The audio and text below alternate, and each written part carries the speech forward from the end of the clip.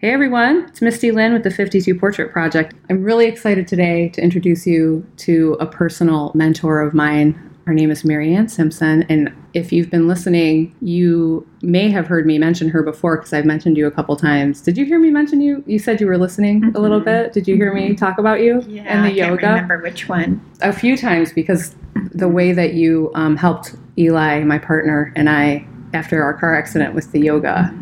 That comes up every now and then because we talk about trauma and stuff in the podcast. Just wondering. So this is the famous Marianne. Marianne is a yoga instructor, and she's taught me so many things in my life, and I'm so grateful to know her. So I'm excited to share her wisdom with all the people. So thanks for agreeing to do it. Oh, thank you. Thanks for asking me. Yes, of course. So I send the women 8 questions every time, and Marianne answered them in this really concise, beautiful way. It was just different than anyone had done it so far. So I'm going to read what she wrote.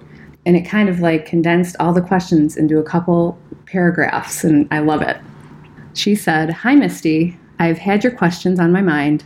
As I've thought about them, I've come to realize through your questions that so much of how I have connected in my life is through my practice and teaching of yoga. It is a regular practice, planning classes, creating a flow, reading yoga, and spiritual readings to support the teachings. Truthfully, it is such a natural part of what I've come to do. It is what grounds me and truly has gotten me through some very difficult times in my life. Oftentimes in class, I will share how my daughters have taught me so much. I can say they are my best teachers in life. You ask about community. In yoga, it is referred to as kula. This connection of like minds sharing a desire to feel their deep knowings of strength and wisdom. So much of my community is through this continued connection of yoga. On a smaller connection, yet most influential, is my family. I am very much devoted to teaching yoga. I never thought I'd teach. Funny how it gradually snowballed to be such a large part of my life. Today I can say that I have an abundance of love in my life. I am blessed to see how valuable it is to love oneself. This is the gateway to love of others and the simple beauty of life's offerings every day. It is a gift to be alive. My hope is that the students in my class imbibe this message. It is a vital part of my teachings to infuse the love and connection within our own self for oneself. Maybe this is my service to the world you ask about. Namaste." I love that so much. Oh, thank you. The first thing that jumped out at me is that you said, funny how it gradually snowballed in such a large part of my life. I never thought I'd teach. Exactly. And my first thought was, of course you're a teacher. You're naturally a teacher. So that's funny. No, I never looked at myself as teaching yoga. I enjoyed it. I went to it as a refuge and as a suggestion from nurse practitioner that I had gone to because I wasn't feeling well. And she suggested that I do yoga and go to a 12-step program. And she said she could give me antidepressants, but they were just Band-Aids. And so I followed through with what she said, and it has been the best prescription that I could have ever received. Yeah. Can you give me a little bit of a timeline as to when in your life that happened? How old were you when you found yoga? So it was 15 years ago that I started teaching yoga. Prior to that, maybe 20 years ago. Okay. Well, maybe a little less. But you found it later in life, right? Right. That's the most inspiring part of the story to me. Because we never know what's coming around the corner. It was in my 50s, yes. Yeah. Yes. So you had never done yoga before? I had no idea what yoga was. She just said, go do this. And at that point in my life, I was just, okay, whatever someone suggested to do, that's what I did. I didn't even think about it. Yeah, so you must have been in some pain then, because I feel like it requires a little bit of pain to be ready to try. And yet you don't really know the level of pain you're in. You're there, but you're not really there in awareness of that space. Yeah. Do you remember your first time trying it, walking into the room, and did it feel natural or was it weird? What was your take on it? I was working with a trainer at the time, and she had suggested this yoga studio and this particular teacher that she liked. And so when I went to the class, I felt like I was supported because she went with me. But I loved what I was doing. I loved the class, and Like from the get-go? From the get-go. And I loved the teacher. And this teacher later on has become my mentor/friend. She is the owner of the first studio that I worked at, and has been the one, because I took her teacher training, and she's the one that encouraged me to teach. I was taking the teacher training just so that I could just understand yoga. I wasn't planning on teaching. Oh, that's so interesting. I know. Well, universe just kind of guiding you along there. And it was funny because I kept going to her classes. I was doing the training and I had finished the training, but I hadn't thought about teaching. And so I regularly went to her 12:15 class. And she's calling me on the phone as I'm driving to yoga and saying that she's really sick and that I'm going to have to teach the class. She didn't ask me to teach the class. I've never heard this story. That's for real? And I remember, like, I'm driving and I'm thinking, oh my God. And this is, you've just only been a student up till now. Right. Oh, wow. Right. And I had already taken the training. So I pull up to the studio and she comes out and she comes to my car door and she opens it up and she helps me out. And then she walks me into the studio. And this particular class was always full. There was a lot of students. And so then she walks me all the way up to the front of the class, and then she walks away. And no instructions, no. Well, I'd done the training with her, so she had good insights about people. I really don't remember what I said, how I taught, Do you remember the response of the people after? No. No, nothing. I would think I was in too much shock that I was, called upon to teach. And so, yes, I imagine. And that's how I started teaching. Can you imagine it happening any other way, though? Do you feel like you could have found the... No, because I don't know. I mean, it's kind of good because otherwise you might be too stressed. Right, or scared or... Yeah. But I feel very blessed that I had this opportunity to teach in this situation of this particular studio where they were nurturing. Have you found that throughout your life you've had that kind of like little universal guidance like that? I think so. It sounds so divinely oriented, I do The universe was like, and now do this. Mm-hmm. But you listen. That's the other half part of it, right? Yes. Yeah. I do feel like that. And for whatever reason, I have found that I do listen. Yeah. Did you grow up with any religion or anything like that? I did. I grew up Catholic. Okay. Do you carry any of that with you? Do you find any solace in that, or? I do. Even though I don't practice it today, I feel like it was a part of my upbringing that gave me a sense of safety and structure too. Sure. And even my kids were brought up Catholic. I made sure that they had the same kind of upbringing. But I kind of think when I got more into yoga, I felt like there was something more to be offered. Although that wasn't necessarily, like I didn't feel like Catholicism was bad. I was just moving on to something different. So yoga, is it a religion? No. It's a practice. It's a practice, exactly. So you can insert religions into the practice. So exactly. Have you ever found yourself taking any Catholicism into yoga with you? Not directly, but I think if you've grown up with any kind of religion, it's a part of you. Even if it's something that you didn't resonate with, it is, imbibed in your being. And somehow how you move through your life, it is part of that space that is you. Yeah, that's why I'm so interested in that. And particularly Catholicism has so much ritual. Was that part of your upbringing as well? Yeah. And probably there is a lot of ritual in yoga, right? Too. So there's, not an unfamiliarity with the ritual aspects of yoga. But yeah, I think that if you are really following a specific religion, that yoga can just make it more full. I imagine so. I still am on the outskirts of the yoga practice, but I have dabbled with you. Mostly. And it does take you to a different place because you're grounding yourself in your body. I love that word imbibe that you used too, by the way. That jumped out at me too when I was reading this. I even looked it up because I just love the thought of like kind of soaking something in like that.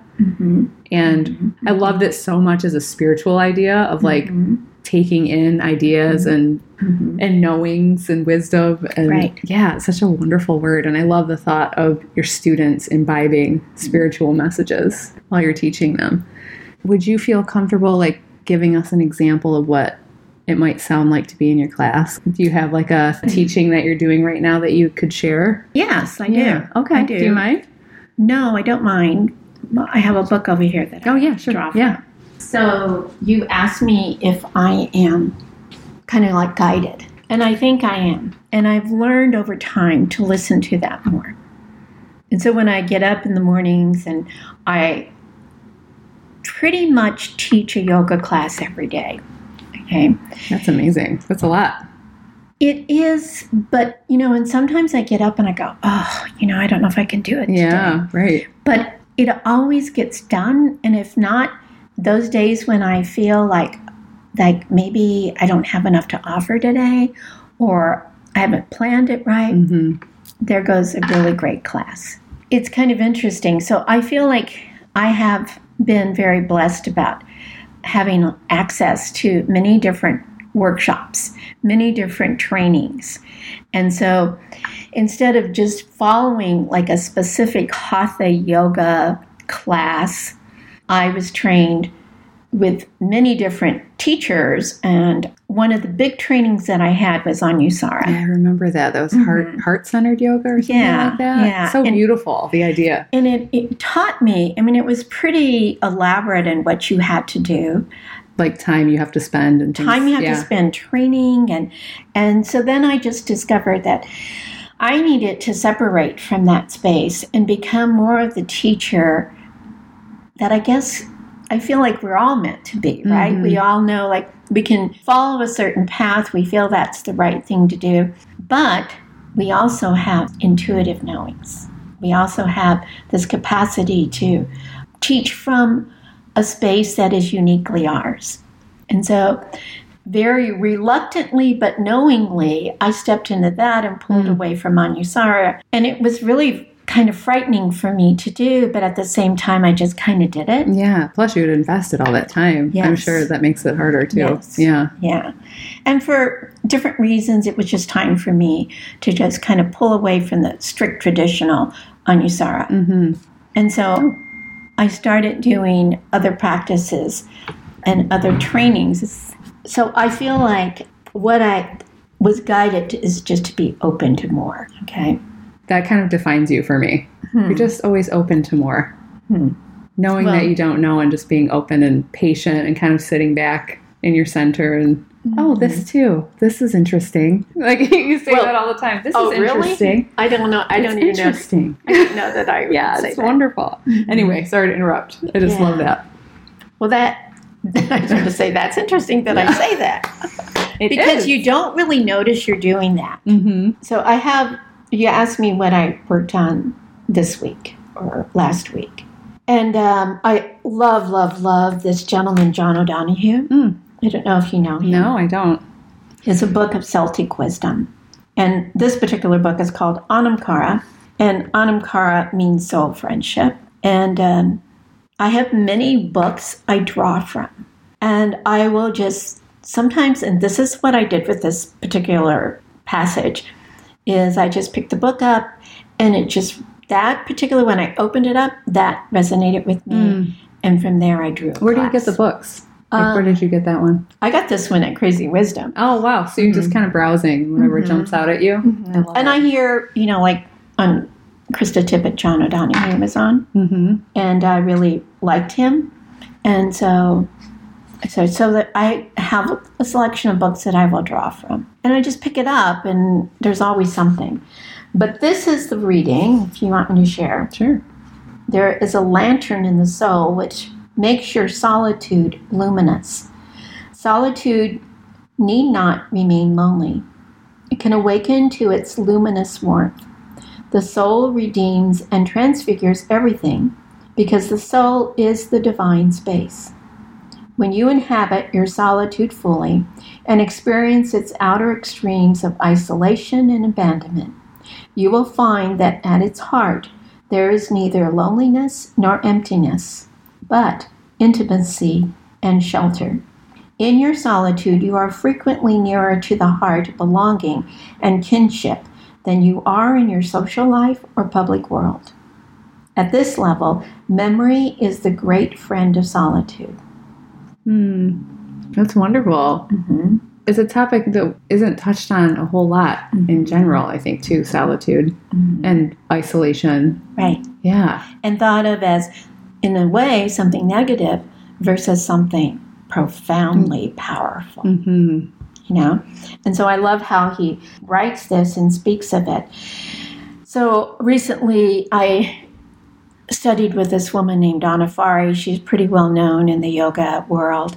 And I loved how she asks the students to just feel how they are in their bodies. And so you lay down on your back and you begin to feel the space that you inhabit at any particular time you're in the practice. So any day you go to the mat, you're going to hold something different. Mm-hmm. So any physical feeling you may have in your body could be an injury that you've been tending to. It could be just like how you woke up and you got a little ache or pain, might be arthritis, and let yourself be with it. Try not to oh, I just got to get going and it'll go away. Let yourself know your own physical space because it is who we are.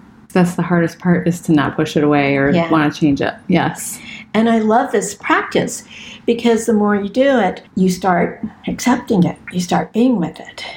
And then you ask, how do you feel emotionally today? You know, and it could be many emotions, right?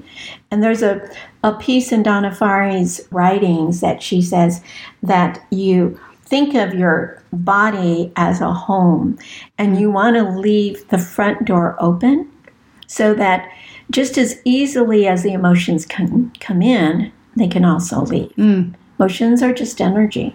They don't define us of who we are. And so starting the classes, and this is what I've done since I've come back from Spain, where I studied with her. That was in May. And I can't quit doing it because I think it's really important for everyone to feel their space. Mm-hmm. So you start most of your classes like that? I'd start them all like that. That's so wonderful. And I want to go differently, but it's your heart's telling you to do it, yeah. Yeah, because we all need that. We need to be in that space. And so this is part of that little bit of solitude that we're speaking of. You know, you're going inside, teaching the students to know the depths of their being. Sometimes we look at the poses from the outside, trying to make them look just right. That is not where I'm hoping that the students go. The poses become an expression of their own energy, not something that they feel they should look like. And so you start to see how that just kind of dissipates. And the people feel their own connection, their own space. When I can start to feel that in the class, I can start to feel the students in that kind of energy, and it just feeds me. Isn't that wonderful? I know, it's really so funny that you said that. On the way over here today, I was thinking about performing on stage. I'm a musician. I'm not sure if I've said that on the podcast, but I was just thinking about how recently I had a really hard year, but I had a few shows during that year, and they can really cause me a lot of anxiety and hand wringing. But I had a couple where I got on stage and I would step on stage and feel a wave, right, and it would warm my body up, right. Like it's a real tangible thing, and it would lift me up, and I would have a great show. It doesn't happen every time. It's usually with crowds that know me really well. And, it's really special, though. It just occurred to me driving over here. I'm like, wow, I've experienced a thing that maybe not a whole lot of people know what that feels like. Right. This wave of love. It's like you can feel the tangible energy of love. For lack of a better word. Love kind of doesn't contain what it is for me. I feel like it's bigger. It's like, it's incredible to be in front of people and give and receive like that. It's a blessing. It's a blessing to be in that position. Yeah. In yogic terms, they call it Shakti. And Shakti is energy with power. Oh, I love that so much. And so when you feel that energy, it's empowering you. And so when you get empowered, then you give it back to them. And it's not ego. No, it's no, not no. that kind of power. Mm-mm. It is what we all have. And we all have, you know, they also call it a dharma in Sanskrit. We all have a path. A dharma is your path. And when you are singing and you are in that moment where you feel that, that's your path. That's where you're meant to be. It's hard to hear sometimes, isn't it? Yeah. Because it's not easy. Right. Yeah. And we all have different paths. I was mentioning this in class the other day, and one of the students I know is a teacher of 3-year-olds. You know, that takes so much patience. And she, you can just tell how good she is. I said, you know, this person knows this is her dharma because she doesn't get unraveled, okay? When you are in that little moment, you're feeling the space, but you're also in a different space. And in yogic terms, that's called pratyahara, where you consciously are aware that more is happening than what is visually there. What a beautiful word. What is the word again? Pratyahara. It even kind of sounds the way it feels when it happens. So I feel like in the yoga, this is where I get the most out of teaching, is to try as much as I can to bring the students to these spaces, to be able to let them know that they own this inherent quality that all of us have, which is really cool. Like, you're expressing it to me. You know it. You've experienced it. You know, some people now may think, oh, yeah, I do get that feeling when I do whatever, you know. And they may question, well, but that's probably not it. It's not that big a deal. But it is. What a blessing to have teachers that are guiding them into recognizing that space. They go to your class, you show them what it is, and so they go back out into the world, and then it happens again, and they can go, oh, this. And then they notice it more and more and more. How is that not changing the world? That's completely changing the world. It's a cool thing. But I hope somehow or another I got it, you know? Right. And when I get to experience more and more teachers that I resonate with, and then I come back with that information, I don't know, just all unfolds. Yeah, to go back to you leaving Anusara, which was heart-centered, and following your heart, which you probably learned from the Anusara a little bit more, to listen to that space, even though it led you away from that particular teaching, which is hard to trust in yourself too. Right. You following your heart like that was kind of early on when I met you. And I used to be so hard on myself about my music. We would meet and talk, and the reason I am is because I started really late. I didn't start playing guitar until I was a senior in college. Amazing. Right. I don't think it's amazing. I think it sucks. You know, that's the headspace. You taught yourself how to play the guitar. Right. Do you hear what she's doing right now? This is what she does. So you would sit there and say stuff like that, and you would say, honest. I think, because I would compare myself to people who had been playing since they were 12, and their families were playing, and they were always around music, and they got on stage and felt like they should be there, and there's a more ease to it, seemingly. I don't know the experience of other people, but... And then you would say, I think it's even more special what you do because it came to you, it was a heart thing. Like, it came to you, couldn't not do it. I always remember that piece, that first of all, comparison is the thief of joy. We've all heard that before, and it's true. But I can't compare myself to other people because I'm not other people, and my experience is so unique, and that is what's special about it. It's not the technicality, it's not, and you really taught me that, and that your path through how you make your choices, and your yoga path is kind of the same. You came to it later. Right. You followed your heart. Right. You can't not do it, I feel like you have a little more joy maybe there. Although I don't know about that. I also feel like what you're talking about is something that most people ignore, and yet it kills them because they ignore it. Yogis and bringing up all these Sanskrit words. Sanskrit was the first language of the universe. So it holds a lot of sacred power. So to me, when you say these things, these words fit it because it's a deep internal space that you are, like, it's coming from there. The Sanskrit word for it is icha.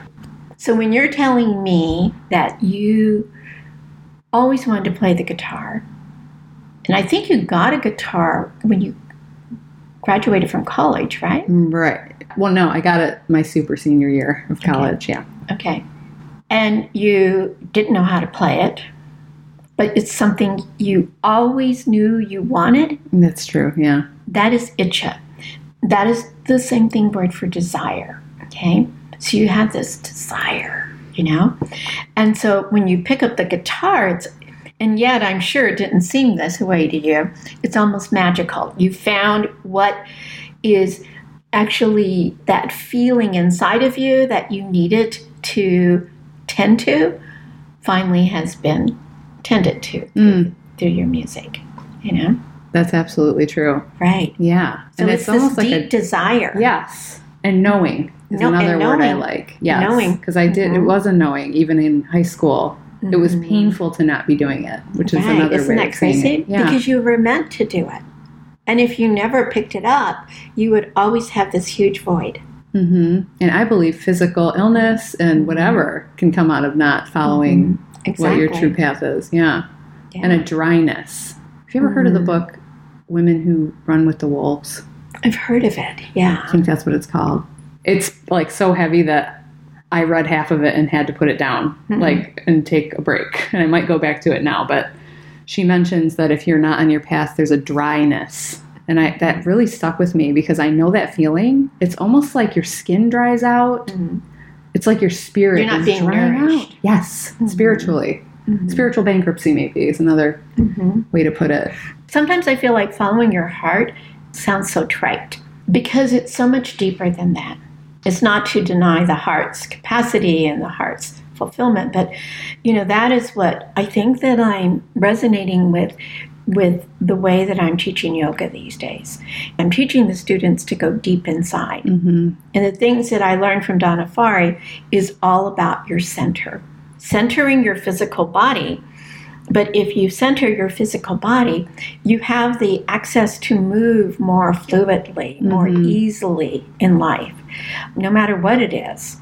So if these students are getting this feeling of just allowing themselves to strengthen their center and feel that center, it's a deep awareness. All from a yoga practice.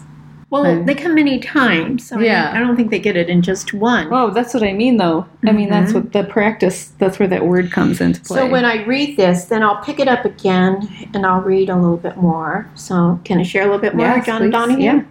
Your persona, beliefs, and role are in reality a technique or strategy for getting through the daily routine. When you are on your own, or when you wake in the middle of the night, the real knowing within you can surface. You come to feel the secret equilibrium of your soul. When you travel the inner distance and reach the divine, the outer distance vanishes. Ironically, your trust in your inner belonging radically alters your outer belonging. Unless you find belonging in your solitude, your external longing will remain needy and driven. Wow. I know. Isn't that amazing? There's so much in that little chunk right there. Yeah, what I will do is I'll be teaching, I'll read the first paragraph, we start to kind of move into our bodies, work the rhythm of the center, and then I may come back and read this piece here, and then we keep working some more. So it's kind of a unique yoga class then. I've never been to, if it's not you teaching me, any other yoga class I've tried, which very few, but none of them have included any kind of spiritual-ish. This is almost just like personal work. You don't even have to say the word spiritual if that bothers you. It's more getting to know your inner self, your true self. Well, and I'm thinking how you're saying there too, yes. Being able to teach and read these readings and interweave them within the class and create the poses to go with them helps me to step into those spaces more deeply. So it's just like literally you as a teacher get a hit of what you are teaching. Yeah. And so if I'm teaching 11 classes a week, I'm hearing this and following this. So it really becomes a huge shift in my life that helps me to continue to grow. And sometimes when I'm through teaching, Like on Wednesdays, I teach 2 classes, one right after the other. And you wouldn't think it would be a lot, but at the same time, I think because I'm going deep, I'm usually exhausted. Yes. Which is interesting. That's a lot, 2 in a row. 2 classes in a row. Yeah. I mean, a lot of people... Is it the same class? No, I teach what they call a gentle class first. And there are women and men, but mostly women. Been coming to that class for years. And I love how they just keep getting stronger and stronger. And I would say the average age in that class, the women are in their 70s. Wow. That's so inspiring. So it's not necessarily strenuous poses, but yet they keep getting stronger, more confident in how they move in their body, so they get up and down easier, you know? And I'm constantly acknowledging their strength, reminding them that feel the strength that you are holding right now in this body.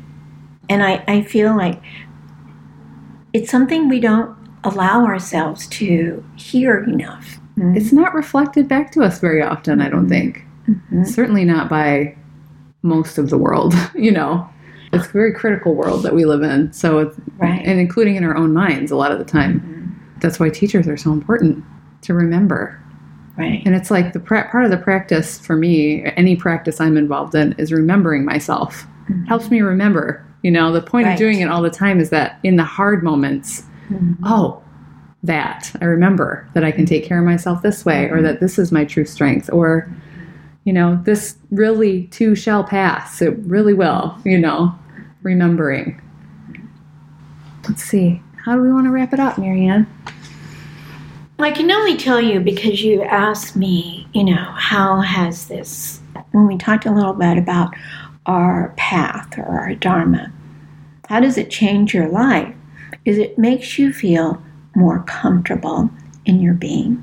So like in your case, I feel like there's a part of you that knows that, but I think there's many of us that hold that same knowing like you do, but yet we don't let ourselves acknowledge the knowing enough. Yeah. So we dismiss it and look at it like, oh, like maybe it's a job or it's something. But when you let yourself just kind of flow in the path, it becomes effortless. Sometimes I say, you know, I think to myself, oh, can I do this teach today?